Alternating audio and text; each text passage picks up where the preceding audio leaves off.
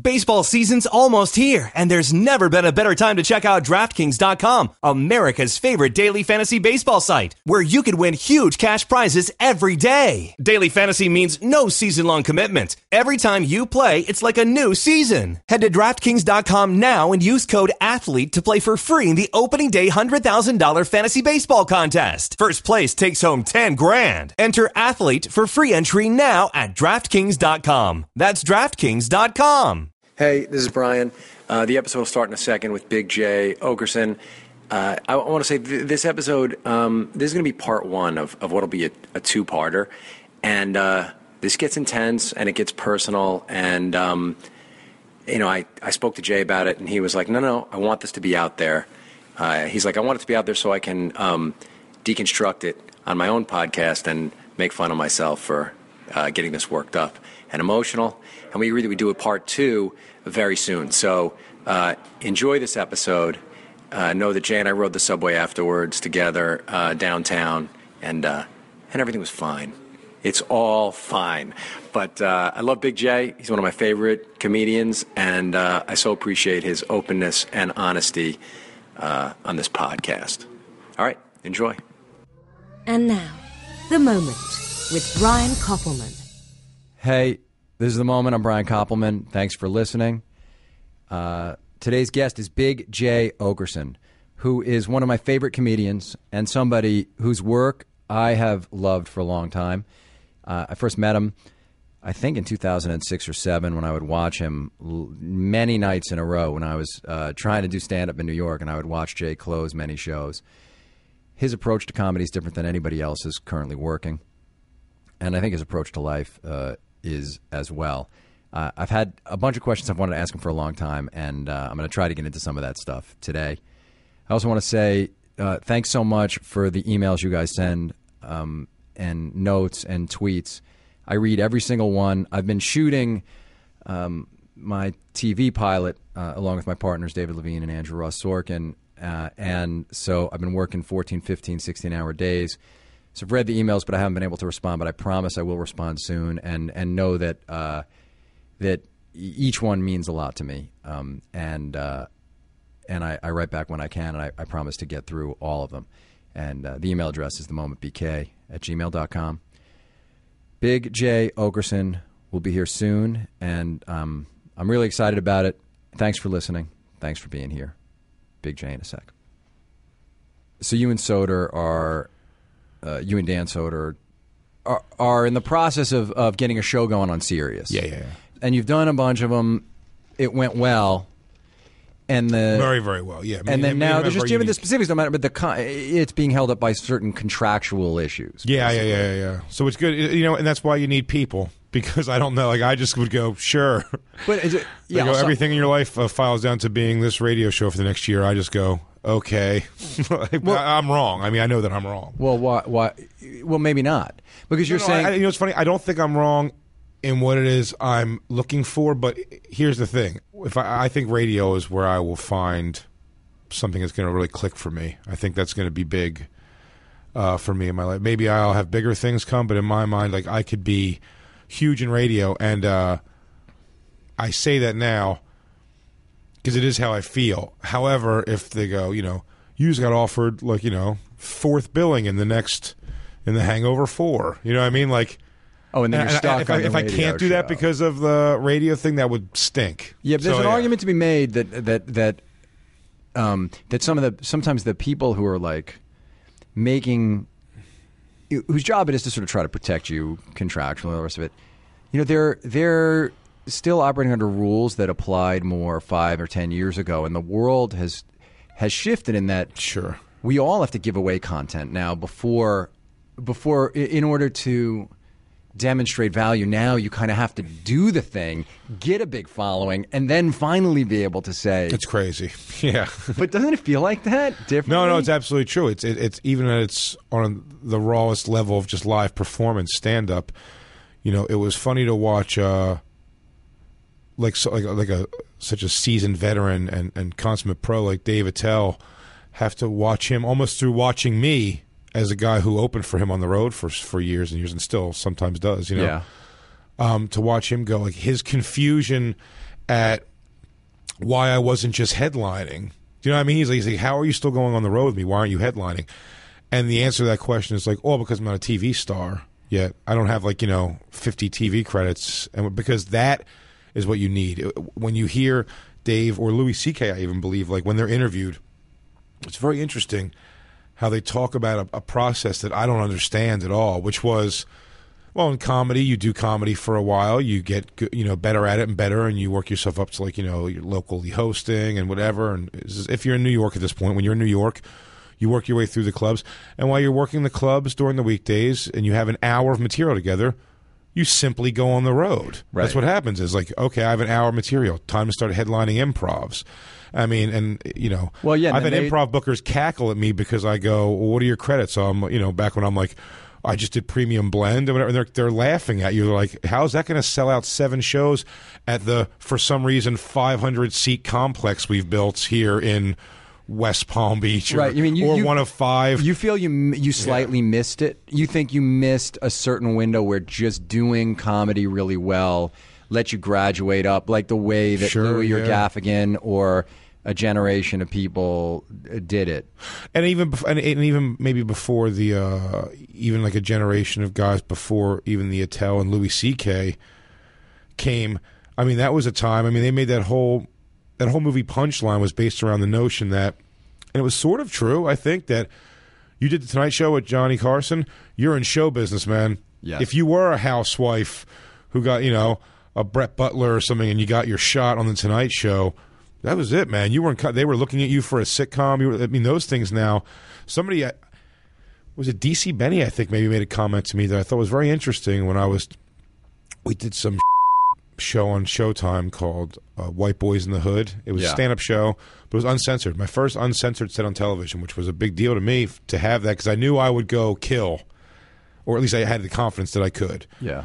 Go kill in that scenario. I wasn't changing anything to be TV friendly and working within parameters. It was, you could be just short of going out there and doing hate speech. Right. I can go out there and do whatever I wanted to do. And but I was kind of taking it very I wear shorts on it, which isn't super out of character for. I still worn shorts on big things before, but almost the point where it wasn't nothing in my mind was going do I dress? Do I go buy an outfit for this? It was I'm going to wear my T-shirt. I'm going to be me. I think I ended up turning a T-shirt inside out because they wouldn't let me use the logo or something. I mean, I think that's how I performed, on an inside-out T-shirt. And in not taking it seriously, I was saying DC Benny was nervous or something. He was showing some sense of oh, man, he's going through a set. And I'm like, man, what do you It's just stupid, uncensored Showtime, late-night Showtime show. No one cares about this. And he goes, well, this is actually better at this point now. Something like this is better than a Tonight Show. Or something, because there's the pageantry that goes with the Tonight Show, where the kudos you feel you get, the validation from on your piece of paper that says I was on the Tonight Show. Right, it is. But he goes, but one night people see that who see it if they hang into the very end of the show and all, they see that. But White Boys in the Hood will run on Showtime. It'll be on Showtime in demand, and then it'll go to DVD and it'll live on like that, and it's just kind of always there, floating around. Your Tonight Show appearance really isn't. And he was like, so take it, look at those sets as holding some value. The problem with that is where do you stop putting that value in something so down the food chain? That's why I say the Showtime specials now. If you did a solo show in the Showtime bar, it looked like at a point they would buy anything. So you know what I mean? People have asked me oftentimes, why don't I have an hour? And they go, just do it with Showtime. And right, it's you're a little buried between. I wonder why why you don't have an hour is a good question. No one's ever offered. Quite honestly, and in my hunt for it, I have. Realistically, I have management and agents that I love both very much, and they're doing a thing. But when I push the point for a special, they really seem to want it to be Comedy Central, and I just kind of keep saying Comedy Central, just they're never going to be okay with what I want to do. And I wonder about this. I mean, you said a couple seconds ago, talking about why Sirius Radio matters to you, that you said you think that radio can really be a place that you can get to a next level for yourself professionally. Yeah. Because why radio? Yeah, because it ties into this all. Because all the funny that I am is completely. It's like all the core of it is just in the interaction of life. Like I'm a person on a.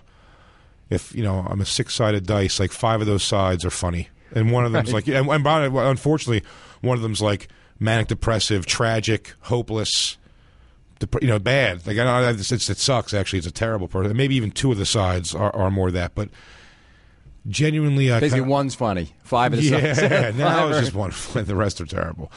No, but I mean, I definitely have all those those negative qualities. But as far as my thought process, at my saddest, I still think of like is there that little voice in the head that still even goes like, God, it would be a terrible thing to say right now. Like, right. Do you know what I mean? At my saddest, at my absolute saddest, like, what's the funny? You know what I mean? There's just something about it. Is like my mind operates that way. So the spontaneity of doing basically radio, being able to be commenting on exactly what you're feeling and what you're seeing is what you think. I've watched. I got an opportunity over the last few years to really go into the show Ron and Fez, which you're familiar with that. Of course, yeah, they're great. They're fantastic. They had a feud with my sister. Remember, they had a feud with my little sister for a while. Jenny, that's right. But they love each other, and then they decided they had for a minute a feud. So yes, I know them. They're great. But it's an amazing show, and they go on there and just. I'll say for the record, I don't know what Ron Bennington's preparation process is or how prepped he is for a show. He has a good team around him. And when he comes in, what I feel at least from him, and it's something I think that hopefully we share, and his is much more honed than mine possibly, or maybe mine is just as honed because I do stand-up so much. And I do it that way, kind of off the cuff and whatever. But I see a guy who goes in there, and to me it feels like the preparation is like, hey, everyone, grab a couple YouTube clips that you saw yesterday that are crazy, and let's take a couple phone calls, and we'll talk about 3 topics in the news. And just like from that, like, turn the phone lines on and let's just go. And let's go make hilarious radio for a couple hours. And I just feel nothing about that scares me. Do you know what I mean? With all those things about like the nervous energy of things and what you're going to do. And when I did, when you're out of your comfort zone, naturally, you're nervous and you're scared. But for some reason, that environment just doesn't scare me. I'm very at home and I'm very like, yeah, let's go be hilarious. And to pay homage, like Soder is the person I am best with in that. And I have lots of friends. I do Legion of Skanks podcast with my buddies. It's gaining huge steam. It's bigger than ever now. The demand for it's up. It's that could possibly be making us money at some time in the very near future, it seems. And we wrote a script, me and those guys that I love, and I sat with you guys when we were, absolutely. Listen to you guys start to break it down. Yeah, it's a really good idea. And we have a script. We wrote a script. Oh, don't ever give it to me. That's what everyone. By the way, all everyone said to me was like, "Give the script." Everyone said give Coblman the script. I don't want to jump off subject too much. Say what? What were you want to say? But I was going to say, people said to say it because I was like, it was funny. So 2 weeks ago, I was in Indianapolis. Yeah, Crackers, and I did Bob and Tom's radio show, and it was the worst radio appearance I've ever had in my life ever. I've never had people treat me so shitty. They were maybe mad because they want bits, setup and bits, which is the worst kind of radio in the world. You mean they tried to get you ahead of time to do setup and bits? Yeah. Right. Jay, tell us 3 things. We'll ask you 3 questions. Be funny. 3 jokes, 5 jokes they wanted. They go 5 joke setups. I go, my jokes are not going to be okay on radio, man. Like, and they're just, my jokes are more conceptual. Like, it's just like I don't have much. Well, you don't do that right now. I mean, I guess, like, if you want. I mean, like if I'm trying to think of like joke fragments, it's almost like saying, like, ask me why I don't shave my ball hair. Like, right. You're not going to ask me that on Bob and Tom. You know what I mean? Why don't you? Because I like to play. It's a whole thing. Why don't you like to shave your ball hair? I do shave my ball hair. Okay, good. But I think we're all relieved. If we're going for just straight jokes, so I'm saying, sure, like, that's like something I've said on stage. It's funny. Okay, so they're there. They're telling you do bits. And I just, and it wasn't even an argument. I just go, my bits aren't going to work. And I go, if you want to go, here's like 5 facts about me. And I basically go, it's like, my facts, like, I have a daughter. She's 12 years old. If you want to ask me, looking the way I look, you want to ask me about that. I used to bounce for strippers / kids' birthday parties. I would go dressed as characters, same company. I'm in the process of getting divorced. These things going on in my life. If you want to ask me about it, and I'm open book. A lot of guys wouldn't say I'm in the process of going through divorce right now because I don't have anything funny about it. I'm just saying, if you want to ask me what that's like, I'm like, I don't know, it's okay right now, but I'm sure she's going to hate my guy, and we'll talk about it. Maybe one of those guys divorced. So my belief in myself is that we'll just be funny. But either way, they just treated me like they would do things, and I know you can't see this. This is only audio, but like the idea, as I said, that's why maybe I should have maybe a more professional person would have handled it differently. But these guys would go, it says here you have a 12-year-old daughter, huh? And then he would just go and start doing something. You know what I mean? And I'm not listening to you, and I'm not engaging. And I'm just like, what Jay just did was mime the guy looking to put a card in on the radio for the next commercial spot. No bullshit. Literally looking at CDs and stuff for bits he's going to play in a minute. That's great. You're telling him you can ask me about. You're saying to the guy, ask me this deep question about my 12-year-old. I look like a biker. Yeah. I'm obviously, but and my divorce, and he's not present. He just goes. He basically only talked to the audience. I'm not even saying he's not listening. Maybe he's that much of a pro. Either way, the coldness I felt in that room, the lack of warmth, I should even say, was just palpable. It was awful. I hated it. And even the goodbye handshake was that of a look away. Barely made a thing on me. And I went and it went against for him.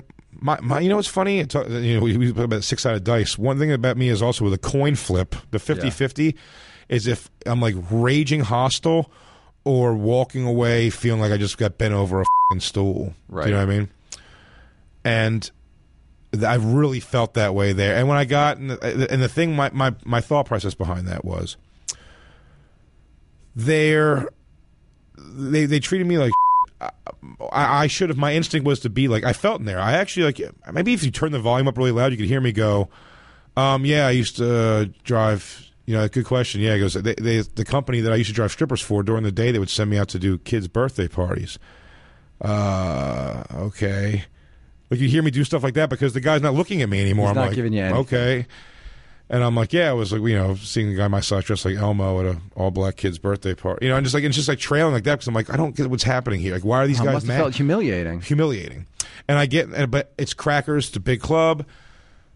The lady who owns Crackers loves me. Notoriously, people are she's a tough chick to deal with. You'll remember where you are in the story. Sure. Because I just want to say, for you to feel that sense of humiliation when what you do, the thing that's so touching about what you do, is you go on stage totally vulnerable and open.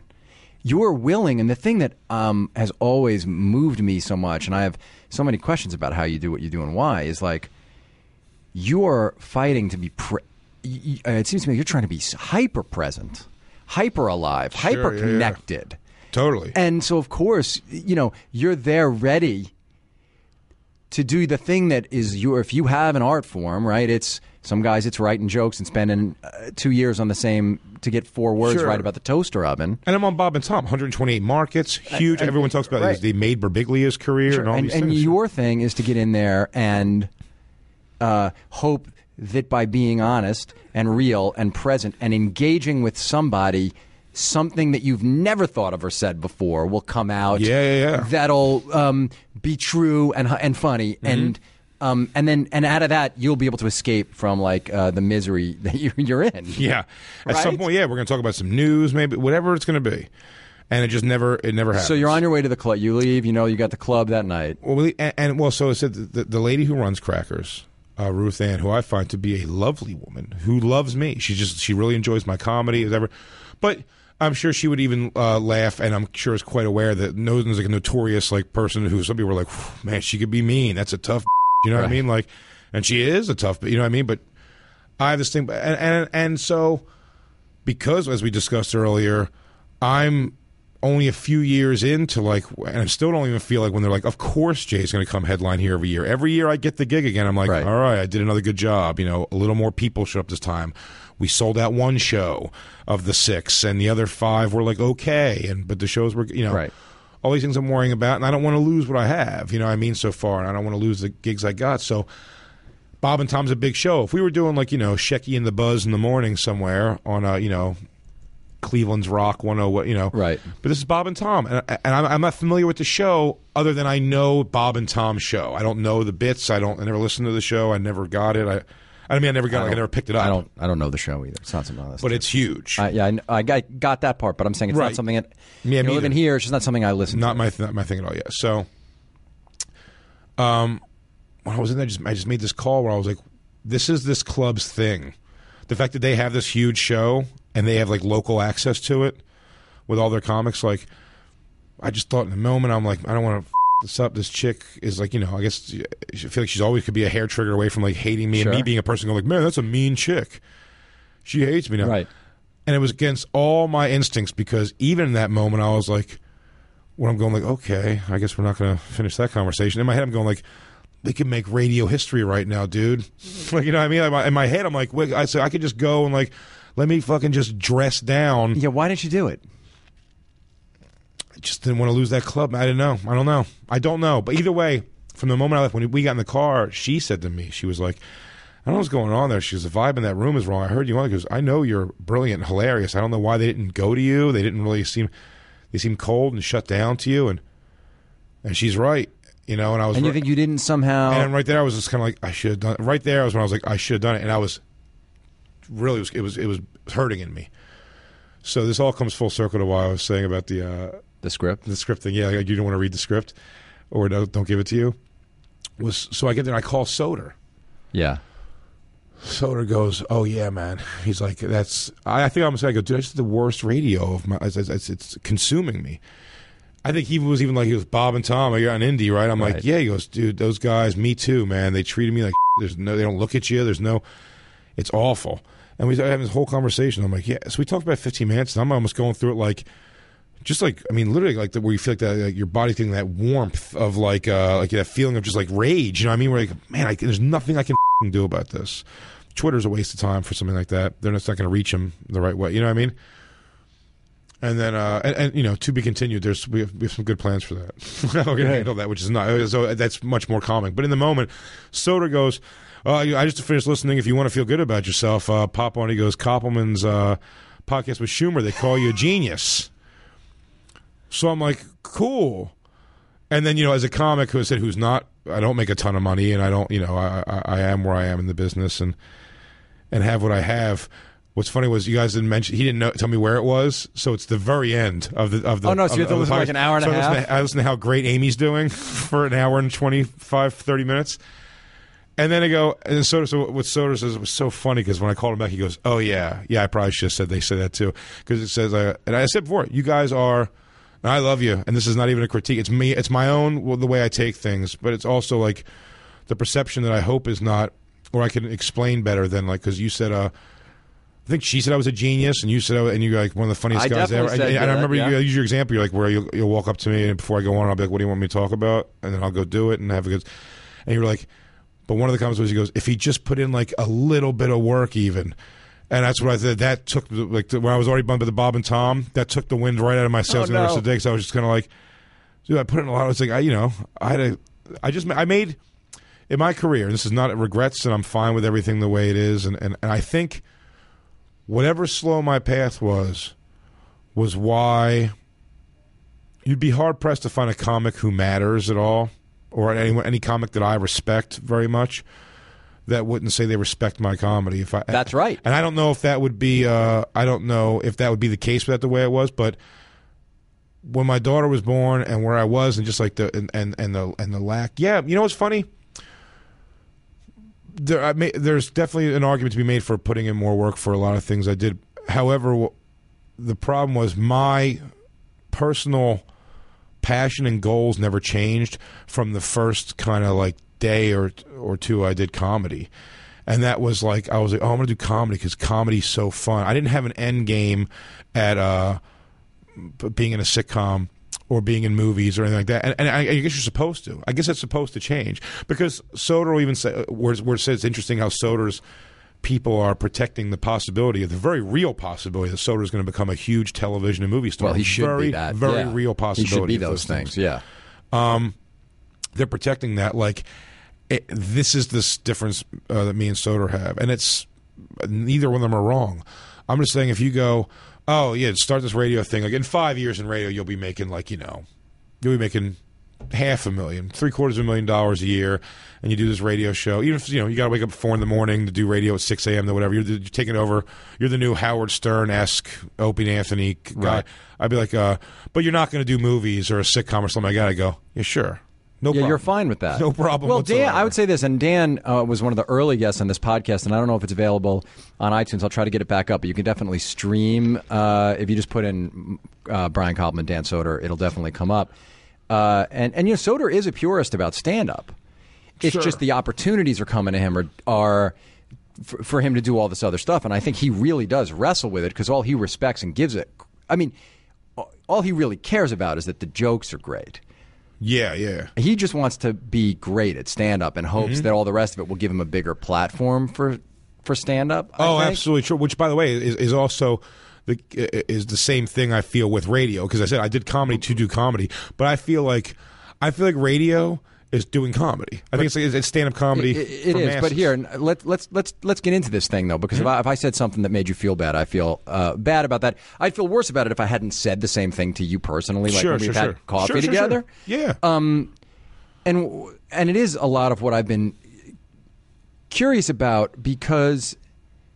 Well, can I say a sentence? Yeah, real quick? go. The sentence I just want to say is like why I think I took issue with it just that day, especially because I was already feeling go down ahead. about the Take thing. issue with it. But We can turn this into an episode of WTF if you want. We can really go right at it. Hard-hitting issues. Yeah.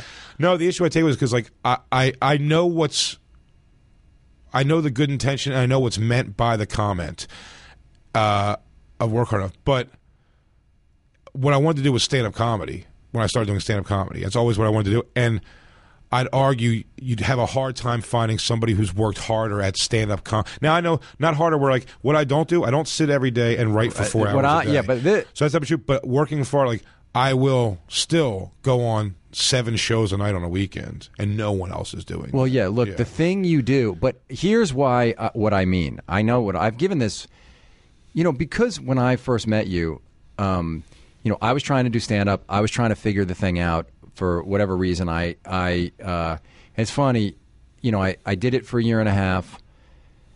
I was in the clubs all the time. I was old when I was doing it. I was 40, and I was like, I had to sort of like prove something or break something open so I could keep writing.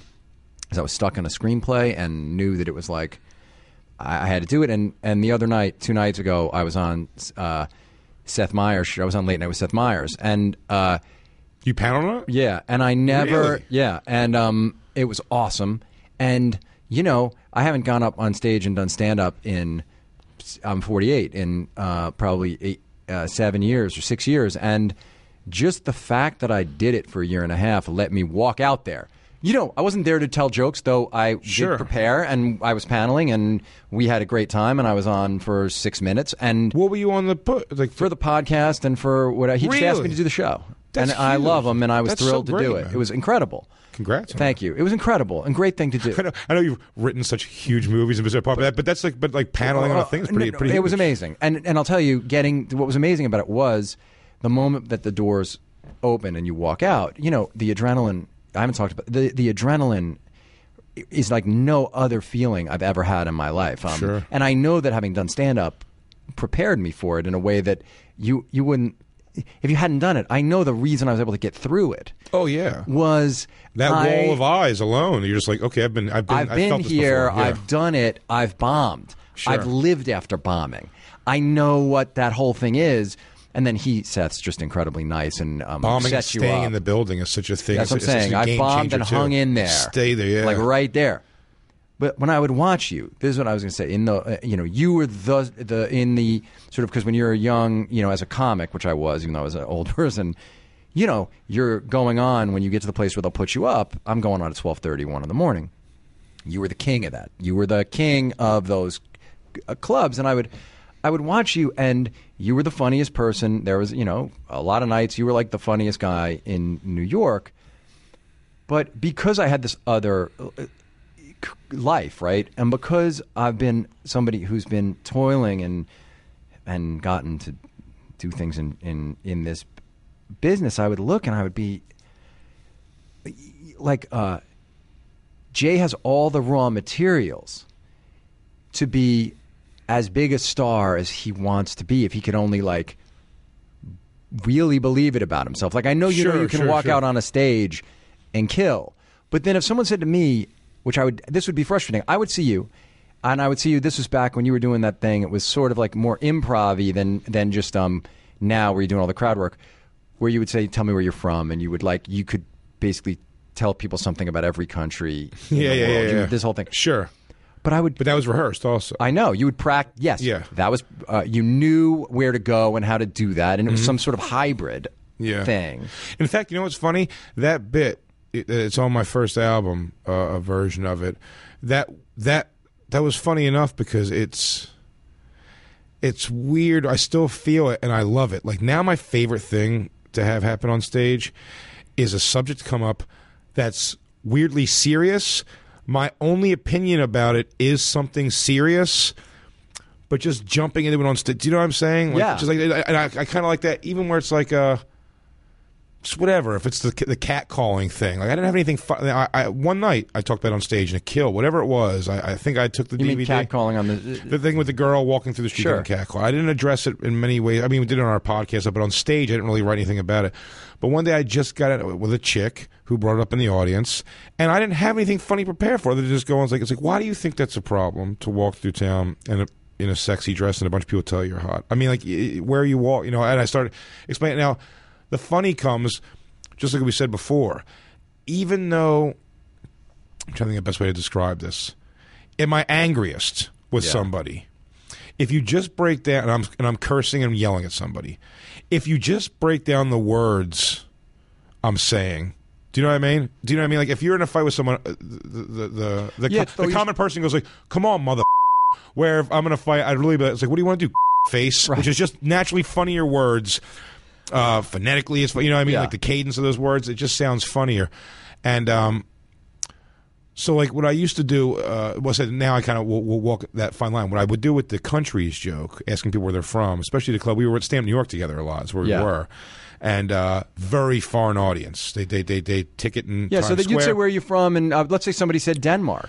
But exactly but that's what I did. Before I got to that, I start telling the ones that I'd rehearsed. So I have, I believe, it was like Poland was like, and by the way, Poland was just a thinly veiled, stupid Polak jokes. That's what they were. You know what I mean? Like she's holding they're all wearing a shawl and holding a baby in every you would country. Say, let me tell you about your. You'd say, let me tell you about your. And they always had a shawl. There was always an old lady with a shawl holding a baby. And then I think like Poland was like a simple like holding a loaf of bread she believes to be a baby. And it's just like but that was to me that was all like that was autopilot. What I'm doing while I'm on autopilot, and Nate Bargatze made this analogy once I love. Not even an analogy, he just broke down like the three voices in your head while you're doing comedy. Like the one in the moment, the one scanning, the one thinking about what you can segue into of your own material, or is it going to come off this person? Is there someone talking? Do I have that guy over there? Why is he talking? Why is he ordering? And meanwhile, it's like you're becoming Jason Bourne of comedy somehow. Yeah, your mouth's still moving, saying the words you just know you're supposed to say. And what was going on in that was like I'm saying those autopilot words I know, and then thinking when someone says, do you know what I mean? In Denmark, and it's like something you work at the spa where they Q-tip out cheese from under your foreskin, spa or something, whatever. Like the right. Stupid thing is you're going to say, but that I would kind of give myself. The thing would be you'd say, tell me about. You'd say, I'll tell you about your life. You'd say to them, right? But they'll give me, but it would all come off of that. But I would just like take that one, and I always had the escapes where as soon as I said, old lady wearing a shawl holding a baby, would always get the laugh again. There's so many safety nets, and what's beautiful now is like watching the evolution of that become where it's like there's no safety. You have no safety net. I'm just not worried about it in my mind. Off of Patrice's words, which I have quoted on a lot of radio before, but it's just the thing. It's like I'm not confident that I'm a good-looking person, and when I see myself on tape, a lot of times I'm unhappy with it. It's all kinds of things like that of lack of confidence. But I'm just confident in the conversation. It will be funny, man. Like it'll happen. So it's like on stage, I just believe I'm the funniest person in the room at that time. And that confidence also allows you to play the give and take better because I don't try to bowl over an audience member. If the guy in the audience says the funnier thing in that moment, I'll repeat what he said for him. Sure. And I watch Patrice do things like generous that too. like that. But I want to just go back to this thing because So I do understand how, like, what I was going to say is I would watch you do this thing, and I do understand that back then you had scaffolding that you've intentionally removed for yourself to make it more alive and more pure in a way, because you're trying to get to this sort of, like, ineffable level of funny, right? You're trying to get to this sort of, like, most pure, almost like platonic idea of what's funny. Right. because for you somehow that's the only thing you truly are value. Like you value in a club, right? You devalue the. It seems to me like the joke construction people, or you just it's not something that you. No. It's not that at all. Because what's funny is like it's so like. When I went on tour with those bands, I'd watch bands do this. Yeah. So I was very curious, like their critiques of other bands. Especially what was cool was because I became very friendly with 2 Cents, this band that was the support act on the Korn tour I did. Right. And it was just them and Korn and me. That was the tour. Yeah, you would traveling. go out with all these people. I remember, but there I've was seen local it, yeah. openers at every venue. The first venue was always local openers, and I'd watched them with that band 2 Cents. It was interesting watching working, grinding bands discuss other bands and like the critiques and the plus and the bad from them, and it was just like believing them was a big compliment that I always thought was interesting. They'd go, I'd go, what'd you think of that band? They were a little like weird, and that music was kind of shitty. And they were like, yeah, but I believed them. Like they believed what they were doing. Authenticity. That's a real thing. Like me and Kurt Metzger, one of my best friends in the world, couldn't be. Me, him, and Kev kind of came up together, and Kev took off and got wildly famous. And Kurt is like, a very highly respected writer now and performer, And when I watch Kurt, like me and Kurt do nothing similar on stage.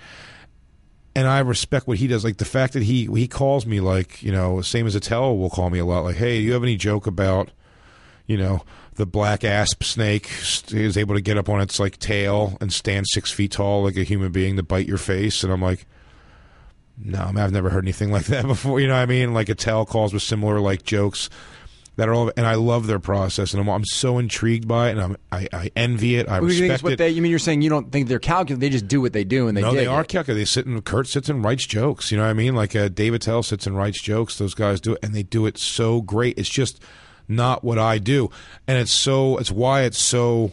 So my point being, I respect it so much actually that Kurt watched me. I looked over and saw him and his girlfriend were watching my set. I've like yelled at Kurt. Right, Kurt's yeah. yelled at me. We've been in like just dude fights and arguments before, but still, when I'm watching him, I'm thinking in my head. By the way, when I get on stage, most of the time comics file in the room, young comics, whatever, and I love that's the ultimate compliment for me. I don't mean to say no question about it. Everyone watches you. The staff I love that. Everybody that's what I saw no Patrice and Attell get, and that means a lot to me. When I see Kurt over there with his girlfriend watching me, I'm like, oh man, like Kurt thinks what I do is just bull. Because it's so unprepared, and he just sees me like, oh, is Jay gonna ask that lady if she's a black guy before? And it's like, I'm like, probably, dude, but it's like, it's what we get from that question that's gonna be fun. But when I see Kurt later that night, this literally happened like last week. I see Kurt at the Cellar that night. He was like, dude, he goes, that said stand up, man, like you were killing me, dude. That's so great. And I'm like, oh wow, and that means so. And when Attell compliments me, and Patrice said on a podcast years ago on the Comics Radio or something like comic, whatever it was, Danny Lobel's thing. They asked him to name his top 5 comics in New York City, and he made me number 5. And I think he couldn't think of anybody else, but he gave his example that he goes, I think on potential alone, Jay's going to be but that's true. And by the way, that was enormous to me. I mean, I think when Gary Goldman was in here, and your name came up, he said similar stuff to what Amy and I were saying. But to me, it's not like some judge. When I say, if Jay worked harder, and I can understand, like I said, I understand why that you go by. I play 7 sets a night, and I'm out there working, and I've been chasing this thing. But I see a disconnect for you between where you think you should be and where you are. And so, like, that's the thing. When you're like, the radio could be the ticket, and I think that's sure. That's true. It's like if. When I would be in this to finish this statement, like when I would be in the clubs watching you and then follow you all these years and see how all the comedians think you're the funniest and all kind of think you're that word potential, which is a very damning word. I know, a miserable word to hear, especially for people who had a hard time in school, like ever. I'm sure. And always heard, but Jay's so smart. Yeah, if he just, will apply himself. Right, it's maddening. So you're like, I hate history. Right? How can I do with that? Yeah. How can I? But I also do wonder if you've told yourself that because I would go and I would try to show people clips to say, let me tell you why this guy's the funniest guy in the world. And like, it's very hard to find a version of what you do. Sure. That anybody who's not standing in a room with you can feel, because it is about this thing you create in a room. And the thing that as somebody who's such a giant, I've brought so many people to see you, and I'm, I mean, one of my sons' rites of passage, right, was I said, all right, you're old enough, you can go watch Jay one night. I made my daughter stay outside, and I was like, Sammy, you can go in with Jay. And I mean, he'd known you for a while, and I was like, yeah, you can finally go and watch Jay perform. Wiz, I do think what you do is so great, but I do wonder if you've just told yourself that this is all, you can't write jokes like that. That it only is alive for you. You need the adrenaline the way a guy who has to ride a bike without a helmet. But to say that, like, I know the value of having them. Like if I did an hour special tomorrow, it clearly wouldn't be crowd work, like TV show. I would have crowd work in it without a doubt. But it doesn't matter. Like I have, because I've never done a special, like an uncensored special ever. I mean, I have 2 hours of pure, like, A-level filth like to put out there, and it's kind of the gripe I'm going through is like, that's a great special title. Yeah. Have you used it ever? No. A-level filth is a great title for your special. But my team very much wants Comedy Central to be the place this is housed, and by the way, so do I. Like one thing, and maybe it's because of what you just described in me, but like I'm still blown away by people like Amy. Like Amy's a good example of this, and I love Amy. It's no dig on her whatsoever. Same thing I feel with her. I'd say about Michael Che and Pete Davidson. And Kev was a much more closer person to me than this, and even Kurt, as Kurt gets things that become like 6-figure money and like that. Like everyone seems to have a very like I'm so blown away by it. Like everyone's got a very like this is the natural progression of what we do, man. Like eventually we got to start making money and we become well known and we're blah blah. You know what I mean? Like of course, no, I'm not going to do that for $5,000. That's a $40-some thousand job, and they get it and they get these things that happen, and it's like in my world like everything like. Maybe if it's even trivial stuff, like still I'm very like taken back by it. So Comedy Central, if I was watching Tosh.0 one night and the commercial for my hour special, and you hear that Comedy Central voice, like this Friday at 12:30, watch Big Jay Oakerson's A-level film, I think I get goosebumps thinking about that just anyway, and Louis J. Gomez, who I do my podcast Legion of Skanks with, some guy just randomly got a tattoo that I have on my arm here, the logo for our podcast. A guy got a tattoo, and that made me smile. And then because that got posted, like 7 or 8 people last week have posted they got the same tattoo. That's also. awesome. And and it's ridiculous, obviously, to some degree, but it makes me smile because I'm like, I never lose that. And maybe it's childish or childlike, sense of wonderment. But I know in my head, I made this decision very whimsically in Montreal when I was at the festival pitching my TV show. Right. I got it like as a show of like, this is a thing I believe in. I believe in this brand, Legion of Skanks, and I do, and it becomes something. And so, but I believed in it, that I believed that it would become something, and that name would ring value somehow.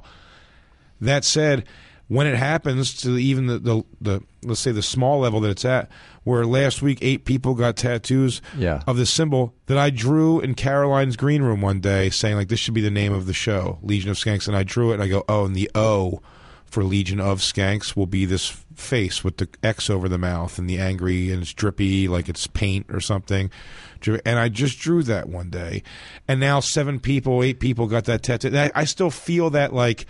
Wow, I'm always so. My point being, I'm always blown away. It's like, Amy's got the ability to buy like New York palatial estates at this point. You know what I mean? And I'm like, and it just seems very like that's Tuesday now, man. Do you know what I mean? Like, I'm gonna fly all my friends to the Bermuda, and we're gonna do whatever because that's what I can do now. And it seems very like I don't feel like there's any sense of like this is great, and that's how I feel. Even getting you mean you think but I wonder if that's just like It's stupid. Well, no, I wonder if it's disempowering. No, but I wonder because first of all, I don't get that hit off of like Amy in particular. Like, I think I'm not saying Amy. she's No, anyway. dude. I thought she just feels very No, like. I'm saying something else. This is what's going on. No, I think that like recently she was working on a sketch for her show, and she sent it to me to read. And yes, I know I tell everybody don't ever send me scripts or TV shows, but if you actually have a TV show and you're a friend of mine and you want me to read it, I'll read it and give you notes. No, but Amy sent me. I just think you should take Legion of Skanks and make it a show on TV because it's the funniest script you can ever read. That I can only promise you. Well, Jay, I'm not saying it's perfectly formatted. You do know. I mean, you do know if you asked me to. I sat in a room with you and listened to all the ideas and read your outline. You know, I'd read it if you wanted me to. Oh, of course absolutely. I'll read it. But the flip side of it is I'll give you like actual notes. Tear it to shreds, dude. I'm just saying, like. But yeah, but no. But I did. But the point is, but I did do that. I did read your outline, sit with you, go through it, give you real notes. Mm-hmm. Oh no, I did do that. We met at Stamp New York. Yeah, in I mean, office. I did do that. It was priceless help, though, too. No, I'm saying I would always do that for you, obviously. But that's not the point. And I hope you know that you could call me anytime for that kind of thing. You could just text me and I would show up. No, it's funny when someone said to me, they go, "Well, if he doesn't think you're working hard, like this goes, why don't you give him the script?" I go, "I just want to give him the script. I can't believe I never even thought to send you the script before." But read at your leisure. Yes, but no. What I was going to say is, Amy clearly to me cares so much about doing the work. She wants to be great. Like, I think that absolutely. she's not owning. Like, I think, yes, her financial situation may have changed, and maybe I can see, maybe somebody who has, when their financial situation changes like that, maybe the only healthy way to deal with it is actually not to let that become the thing that's so exciting, and actually just still be like, how do I make this 6-minute sketch really funny? Yeah. And because I wonder if it's a disempowering thought to you that, like, oh, you don't want to become one. Because here's the thing, right? What I wonder when I see you is like, okay, everybody knows this dude's like the smartest, funniest guy in New York. It's been that way for a long time. And I wonder what the thing is that you tell yourself that holds you back from, and maybe it's a shorthand to say work harder. And what I meant by that very specifically was like, write more, a very specific thing, like write an act that you could go on at 10 o'clock, write an act that you could do a half hour that would then get you to a place where more people know who you are and are coming to see you. But I'm saying that's I did my half hour on Comedy Central. For them to offer me another one, I would say no to it. It's just a waste of time for me. Yes. Although somehow that half hour, the hard part is that half hour doesn't somehow... encapsulate what I do? Capture. No, not at all. That's what I'm saying. Like, I think the hard work. Okay, here I can drill down on what my shorthand was. Sure. To me, and I'm just a guy. I mean, it doesn't mean anything. But to me, the hard work would be for you to somehow synthesize the thing that you get off on doing, and synthesize that with certain conventions of the form, like going up with an act that has an arc and a build to it, and that is, something that somebody could film in a way that would finally put on tape. Yeah. Why people love you. Maybe that's recording, by the way, 25 shows somehow and picking the best bits. Like your album, the album is that's simply 2 shows, and it's pretty much one show with I think 6 minutes from something else. By the way, the album hadn't come out when I'd had that conversation with you, but the album's the closest to that. Yeah, no, it is. It is absolutely. And the thing is, it is what I've got some material at the ass, and I said the difference is where I don't operate well. When I go do conventional Mike Vecchione type, Kurt Metzger type writing, and these guys are great writers. Yeah. Which is let's just for argument's sake say, to sit down at a Starbucks. I'm going to take, I think Soder's even given advice recently to someone or said something that somebody regurged to me that was Soder was like, just write for an hour a day, man. And at the end of the week, you see what you got. And there's, maybe there's stuff you keep, maybe there's stuff to expand on, or maybe there's stuff like that. And I go, I do that, but not by going to Starbucks or just forcing myself to sit in a room, because I don't operate good. You do it on stage. I don't operate good that way. I just go on stage and I work. And then by the third time, I'm able to, and that's the beauty of it. I think one thing I always found funny in comedy, even pretty young, was when I'd have like, just for arguments that, we'll say like some bestiality joke, and then a joke about like, having an argument with my mother about something. And they're like, how do you swing from one thing to the other there? And so I never thought that was an issue. I think I got that from always watching like Attell, like segues, like be like, just change the subject. Wait, I want to go back to this for 1 second, because what I wonder about is like, I can hear you talking now, and the thing you sort of tossed off earlier about being, you're like, I'm manic and I'm anxiety, whatever that stuff is. But there are artists who are able to take real ownership over being on the margins. They want to be on the margins, or they feel like they want to make people do the work of getting all the way there. But when I sit with you sometimes, you sometimes can get into like almost a defeatist place. Sure. And that's where it's almost like the thing people read, I think, on you who know is like your disappointment in yourself in a way. Yeah, absolutely. I mean, so I think that's I think what people around you, like if you were like, dude, all I want is to be playing at midnight to whoever happens to get it, and the rest of the people can themselves. But it seems like there's a tension between the fact that you're sitting there with Bob and Tom, what are their names? Bob and Tom. And you're sitting there with Bob and Tom, and the guy who doesn't care about this stuff would have just said, "You guys are douchebags," and would have taken the show over and been Big Jay Oakerson. But sure, like some part of you still was protecting something. I was protecting working at that club and not having that chick be like, well, Jay's not going to work crackers anymore. Because where I'm at in comedy and the way it works, I don't have a writing job. I don't have things like that. So my money, my income, if I want to make more than, I hustle my ass off in town to make like decent money here in New York on a weekend. I go on the road because when I go on the road is when I get like, double that money to go on the road, yes. to go on. And so that's how I have to make money. So I don't want to lose that because my daughter, is now in school that costs, hundreds of dollars of course, a month. And you have to do it. So I got to do all these things to make money. And there's a hustle and an overhead on that. Also, that reason is the same reason. And I could have. And I chose not to do things where it's like, I didn't go when I was 22 and 23 and 25 even years old and funny and young and funny and go to LA and be like, I'm going to couch surf and I'm going to go do pilot season. Like, I couldn't have made no money for the summer, or I couldn't have gone out to LA and made no money for February because my daughter, yeah, exactly. So it's like that was a difficult thing, but I always think sometimes it gave me an excuse to kind of just stick and kind of do the thing I wanted to do, like I said before, which is fine. And maybe my goals should have changed, but almost to go. I don't want to get too far away from what we were saying though about get as far away as you want. What do you want to say?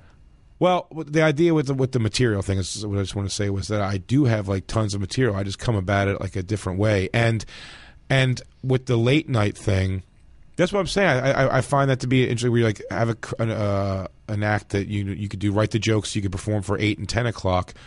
But when I do 7 shows, when I do 7 shows in a thing, I'm closing the 7 o'clock show, the 8 o'clock show, another place now, and in New York for sure. I think, but I do 8 o'clock shows on the road too, and they go fantastic. It's not. It's a matter of like, and I'm still not. I have like 30% of each crowd now on the road is my crowd, and the other 70 is like showed up. Hey man, that's awesome that there's 30%. Absolutely. And by the way, that's almost my point of kind of going back to what I was saying. Then why do you think? Because the thing that I said. I take it. So every time I see 30% of the crowd, I'm like, wow, man. Like, awesome. When they said, "Are you guys ready for your headliner?" and I feel for the first time genuine, like, oh man, he's going on stage. That's so cool to me. Yeah, I take that. I mean, my putting about Amy isn't an insult. It's almost I'm impressed with how like they're like. Yeah, I've got over $1 million in the bank. Like, I can't even wrap my brain around that, which again is almost a problem. At I guess it's turning out I've been doing comedy about 18 years. Right. In 18 years of comedy, man, like I'm not going to give any kind of numbers here. From what the deal was, at its least flexible for radio, at its least flexible to do anything else in the world, was a number that, without exaggeration, Pete Davidson, a 20-year-old kid, you know Pete, right? I know who he is. I don't know him, but I know everyone talks about him. I know exactly who he Davidson, is. Yeah, Michael Che, however long he's been in comedy, Amy Schumer. It's a number that they would laugh at possibly all of them will be able to go, dude, if you need that amount of money I'll give it to you. here's that whole sum of money right now. And the fighting that went through to be at that number to where it's at now, it's just like I look at it as like financially, what me and Soda are going to be able to do on radio is going to be I don't use this in any kind of like throw off of a term either. I mean this. It's going to be epic. It's going to be awesome what we're able to do on that radio together. Me and him are going to make funny that's going to be pull over your car funny. And you're saying that to you still is the thing that drives the bus. That's the thing that drives the bus, but I'm saying, but like it makes me almost emotional now to say it's like it bums me out that at 37 that amount of money like was so like now we're not getting it. It's like man, I'm totally. You mean you're not getting it because you guys haven't made the deal? No, I mean that money's not on the table anymore. Why? It's just the way the deal's changed. The deal's just changed. I see you're getting emotional because you want for the stipulations that we have to do. I got it, because it's restrictive. It's too restrictive. They own too much of your lives exactly. if you accept that too. But I see you getting emotional, getting teary-eyed. And but queer. No. First of all, don't use queer that way. But second of all, because there are a lot of... It's the biker in me. Yeah, I understand. But you're getting teary-eyed because you want to do the show or because you can't believe you're at a place where that money matters still? Yeah. I think it's the money. Yeah, it's like the fact that I don't want to say the money. I keep almost saying it. And which word I use instead of queer? Yeah, it's a bummer, dude. Like, yeah, I don't know. You could use like wimpy, sissy. No, I think now you're still verging into territory that old stereotypes. But no, but I know what you mean, Jay. Well, if I'm crying on air, should we at least have somebody protesting outside my anti-gay speech? Yeah, we should. That guy's full of hate. No, and I see that you're. I see the tears, and I think that that's what your friends. It's the frustration of knowing that you're great that leads people to go, you know what? Maybe it's just the easy answer. Well, if Jay would work harder, I'm sure that's doubly frustrating to you because you're like, I'm doing what I can do. Right? Oh yeah, yeah. But oh yeah, we're on camera. Yes, no, absolutely. It's yeah, dude. It was like the whole thing was like it's embarrassing. It's like when we were told that was a deal we were going to do, and we were basically going like, yeah, we're going to figure out how to make this deal work. Like I told like my mom, like, hey, this year I'm not going to have to worry about like every. Sorry, dude. First of all, Jay, we can stop if you want to stop. But I will say that I can understand why you feel frustrated, and I think that's at the root of what people who care about you feel, which is that people don't toss words around like genius very lightly. And by the way, it's never easy to be a genius, right? Because you're pushing it's not easy to be a guy going out on stage with nothing prepared because you feel like your art demands that you walk that high wire. And I guess you feel like that's not noted for the work that it took to get there. I mean, like, on a base level, too, it's just like, I've said this before on podcasts or radio shows, too, where it's like, I watched the staff, like, watching the staff, like, be, like, eye-rolly at a comic, because they hear the same guy say it, you know what I mean, the same over and over again. It makes me, like, oh, man, like, what if, like, if I'm on stage, and a waitress is like, here comes the old, old lady with a blanket and a shawl thing again. No. I'm like, man, no, I want them to all be like, what is this lunatic gonna say? No, yeah, because that's what you care about. You want to be great. I mean, you're talking about the fact that you want to be great on your own terms, and it's painful to you that your own terms might be financially restrictive to you. Yeah, sure, absolutely. Yeah. My bank account is upsetting usually. Right, I'm saying, and yet you're unwilling to like. You're unwilling to or don't know how to do a different way of doing what you do. But what different way? Like, what do you mean? Like a different way, like in the business sense of it, or like the actual action sense of it? Because the thing is, like, if it's going for like because the business is all because to look at that stuff even emotionally, it's all leverage. Like the money piece of this is all leverage, right? It's like the artist the corporations will always look to get you for the least amount of money. Of course. Yeah. Always, no matter what. Right? So they're going to look to get you for the littlest amount that they can get you for. And you have to have the leverage in terms of them wanting you in order to get more. Sure. And so the question is, if the money, because you have a daughter and you have responsibilities, the tension for you is that to do something that would immediately create more leverage, or to try to change your act, that's the one thing you hold sacred, right? That you won't change. Well, it's funny when we started too, Keith Robinson, who was my first quote unquote kind of mentor that pushed me. I mean, I guess it wasn't I had people in Philly that I looked up to. People that I would say are laughably bad now, without saying names, or people who at first I was just when you start, even though you still that thing where you're like, wow, that guy gets up there, he's not nervous or nothing. He was just he was just eating a slice of pizza 2 minutes ago. Now he's on stage. I guess he's not consumed by what's about to happen up there, and holy this is going to go good. He just went. But the first person who took interest in me to really selflessly, for the most part, I mean, got him company and kind of gave him some purpose. I know, which I get that, because as a person who's been who's tried to shepherd and help people along myself in comedy, younger comics who I've become friends with. Sure. Guys like Dan, by the way, who credits you tremendously with helping him become great. Sure. And then, Keith Robinson took me and Kurt and Kev, but really put his effort into me and Kev. You know what I mean? Whatever reason, that was a connection there. And started bringing us up here. He was very they used to bust my balls all the time about, Jay's getting nervous on stage. He's going to push the porn button. They say I start going dirty when I get nervous. And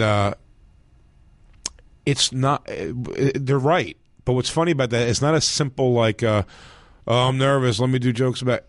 What I go is, when I was when I was forcing myself to write jokes so my mom's always busting my chops, I'm going, well, that's not the funny. That's not why I started doing comedy, was to be funny. I was funny around my friends because I'd call some dude a clam and whatever, and they'd all laugh what a funny thing to call a guy, a dumb clam. And they'd go, well, you're funny. I was the funny dudes. They were go be that funny up there. Right. And by the way, it took years and years and years to get to that kind of funny again on stage. Well, right. But isn't the it's funny, there's this phrase sometimes, I may get it wrong, but Tony Robbins says, which I think is smart, about if you're feeling this frustrated, Jay, that you're crying because you're this deal to do this thing that you love comes at a price that's miserable. It's you either have to change your circumstance or your expectations. The price isn't miserable. To do the thing we want, the price isn't miserable. The price is just one, it's taking a long time to get out. Two, when I said the embarrassment of telling important people and key elements of my life, hey, we're going to be okay. Let's not worry about this. I mean, I did things this sounds stupid. It's such a trivial thing, but it's I use this example because it was the one thing I did where I was just I remember it was a decision made fully on whatever. In my apartment where I live now, we had an air conditioner in the living room, air conditioner in the bedroom. Both of them were just kind of funky. You know what I mean? There's cracked plastic on the one and the thing. It was just kind of old. It probably used a lot of electricity. It was these old guzzlers. They're just kind of there. And when we got them, I was like, man, it's a pretty small apartment I live in. And they're just kind of where do we put these? And we had places. We're we could put them. But I was like, you know what? Let's not even eyesore them above the cabinets. I go, toss these shitty old things. I go, by summertime next year, we'll go buy 2 air conditioners the same day at Best Buy and get ones that have timers so they go off, whatever it is. And by the way, we're talking about what is that? What is that really? $300 purchases, which I will be able to do. Does that make sense? Either way. But I did it with the cavalier thing of when I make purchases, when I make $300 purchases now, they're made. I bought 4 hooded sweatshirts this winter. That's what I bought this winter for clothes. I've had my jeans patched 30 times because they fit. You know, I'm a big guy. They fit. They're comfortable. They look good on me. So it's a pain in the ass buying new. Do you know what I'm saying? Like I'm not extravagant on myself at all in any way, which is thank God because I don't have the means to be. But I just very rashly told everybody. I mean, like, well, the embarrassing thing about it was I told the story very specifically to my mother and my grandmother. My grandmother had a big part in raising me. So I told them both the story that this reverence of like, so here's how this started. We and Soder went and we started doing this test. So we did some podcasts at his house. We thought we had doing a great job. We end up on this. We get this radio shot here, where I was treated kind of like a jerk off on the first radio deal with the special guest thing and whatever like that. It was very clear to me. This is all thing was about Soder, and Soder was fighting for me to be involved. Soder, but clearly your friend Dan was our friend Dan was wanted you as his partner. Beautiful on his part, very embarrassing on my end. But I did it because I was like, you know what, the product will be something that's worth it. They'll see the value in me through doing this, which I think they did to some degree. We're going to move forward the show. I don't think it's equal parts. They're into the both of us. I think they want to be in the Dan Soder business, and Jay Oakerson comes along with that in this regard. If Soder said I want to walk away from radio, I don't think there's a radio deal on the table for me. Now, I say that in the world we're in right this moment here. Yes. I do actually believe Sirius XM satellite radio would give me a deal with that Soder. I do. But I think I've made them through the Ron and Fez. I built my own You've done it now thing there. To get to that place. But in this world we're at right now, if Dan Soder walks away from this deal will be over. And that's fine. I have no problem with that. But it's just like, but in telling that story, I said, we did these 6 test episodes, blah, blah, blah. Then they came back to us with this number, and they said, but it was this kind of freedom due. And we were both, me and Soder both, by the way, that first number, we were both like, okay, man, let's just do it. Right. My people were like, yep. Soder people were like, You know what I mean? They pulled the brakes. And they were right. They're absolutely right. There's not any dig on them at all whatsoever. And so they said they came back with like the number kept shooting up and up and up. And then, so it's, I say to this thing to I'm talking to the people like, and now we were just offered a blah blah blah for X amount of money. And I said this isn't money that makes. I'm not going like mom pick out a house. Not even sort of. It's just going simply. At the end of the month, I won't be looking at $140 to my name. That's tough, man. It's tough at 37. No, it's brutal, Jay. And knowing that you're able to walk into a room and make people laugh anytime you want to. Knowing you have that ability and that you do it all the time, I can understand why it's frustrating. And then I can understand why, in the same breath that we're saying you're a genius, we're saying, in a way, just reducing it and simplifying it. So I'm sorry that that added to your horrible day or horrible month. I would. I hope you know. Nothing in me was going like. No, I hope that over the years you've certainly known the regard in which I hold. I also you. know. Of course, absolutely. That's what I'm saying. Absolutely. And I said it before. Like when someone says, "What were you upset about by that?" I go. Oh, look, 99.5% of that conversation was going like, Jay's great, the best. I've never seen anything like it. So it's like, it did kind of, like Soder told me to listen to it for the exact right reason. He goes, no, dude, you want to feel better about yourself? Listen to Amy and Kaufman say how great you are. And then that's what I was like, yeah, then they were saying I don't work hard at all. And he was like, oh, yeah. So I should have said that part, I guess.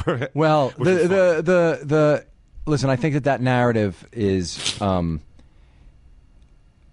one that's followed you, and I think probably unfairly. And I'm, like I said, I'm sorry for anything that in any way that I contributed to that. I will say that that I had so many other things I wanted to ask you about that we can do this again, and sure. And we can go through it like. You did. If people want to know about you, I want to say that Mark Maron did this incredible interview where you really told great stories about coming up from Philly. I'm going to have Keith Robinson on here because he's been so instrumental in so many people's journey, and I know he really helped you with yours. I will say that absolutely sitting here and crying like your daughter skinning her knee definitely does get me to read your script. If the whole thing was a put on and you've got glycerin drops in your eyes, then bravo. I had to use those on bravo, Xerox Mr. Oakerson, because you pulled it off. Listen, Jay Oakerson is on Twitter at At Big Jay Oakerson. At Big Jay Oakerson. J-A-Y, B-I-G-J-A-Y. Legion of Skanks is a hilarious podcast. He is a genius, and I don't use that lightly. I think I called Gilbert Gottfried that as far as comedians go. It's very funny to all this talk about like how funny I am. Like, this has been the most tragic podcast ever. Tears. You haven't told the joke. You haven't made me laugh once, nor the people listening. Nope. They would think you're not a comedian. But you know what's amazing? And it's true. And it won't be for hours now, but I mean, like, if Stand Up New York around the corner right now was like, it's like, hey, you run up here, we need you real quick, do a thing. Like, I can go do it. Like, right now. It's like, that's so weird, man. It's the difficulty. I didn't get to the thing I'm so interested in, and I wanted to really talk to you about, but we got off on this whole thing was, because as you know, I'm interested in like the way remarkable people process these moments, and I'm so interested in how you do the thing you do, how you got to the place where you can just go on stage with nothing. Because I will say for the people listening that if you see that Big J is coming to town, go. And Jay, I want to say this. If someone comes up to you somewhere and they've listened to you on this show and they say, because I want to say this, you can say to Jay, talk about X, and he'll get up there and talk about it without any preparation. So just say you heard him on the moment and be like, yo, dude, is it really true? I want to talk about this, and that you'll give it a shot. Sure. Because I've done it with you. I've stood outside clubs with you, and you've said, tell me what to talk about, and I've said something really, like, just that doesn't seem like it could possibly be funny, you know, like a broken guitar string or something. And you'll go up there and you'll be like, hey, anyone ever break a guitar string? And you'll just try, yeah. Somehow make it funny. And that's an incredible gift, and I do know that you worked very hard to develop that gift. Yeah. Hey, he goes, you work super hard and you're great. And wouldn't it be awesome if later you went on another podcast and you were like, I'm trying to talk to Kaufman, and he's looking around the room. He's not even paying attention to me. Hey, what's Kaufman's deal? I've never treated you so rudely. He won't look at me. He won't make eye contact. Oh, man. Wow, we made this one dramatic. We did. Thanks for listening. I'm at Brian Koppelman on Twitter. You can tell me that I wasn't fair to Big J. But I hope it's clear that I love the guy and think it was very clear to me. I want to say for the record, it was very clear to me that that's why I said I didn't come here. There was nothing about me. It was like Brian Koppelman. I was just kind of like, I just felt like, and I said before, it touched a nerve because I think I've gotten that dig before, where it's kind of like, well, if you just work harder. I said, but the thing I want to do, I work hard at. Definitely, you know what I mean. All right, I just want to leave you with one thing: work harder. All right, thanks. Thank you for listening to Grantland. To hear more Grantland shows in your earballs, subscribe to Grantland Sports and Grantland Pop Culture on iTunes. Or go to grantland.com and click on podcast.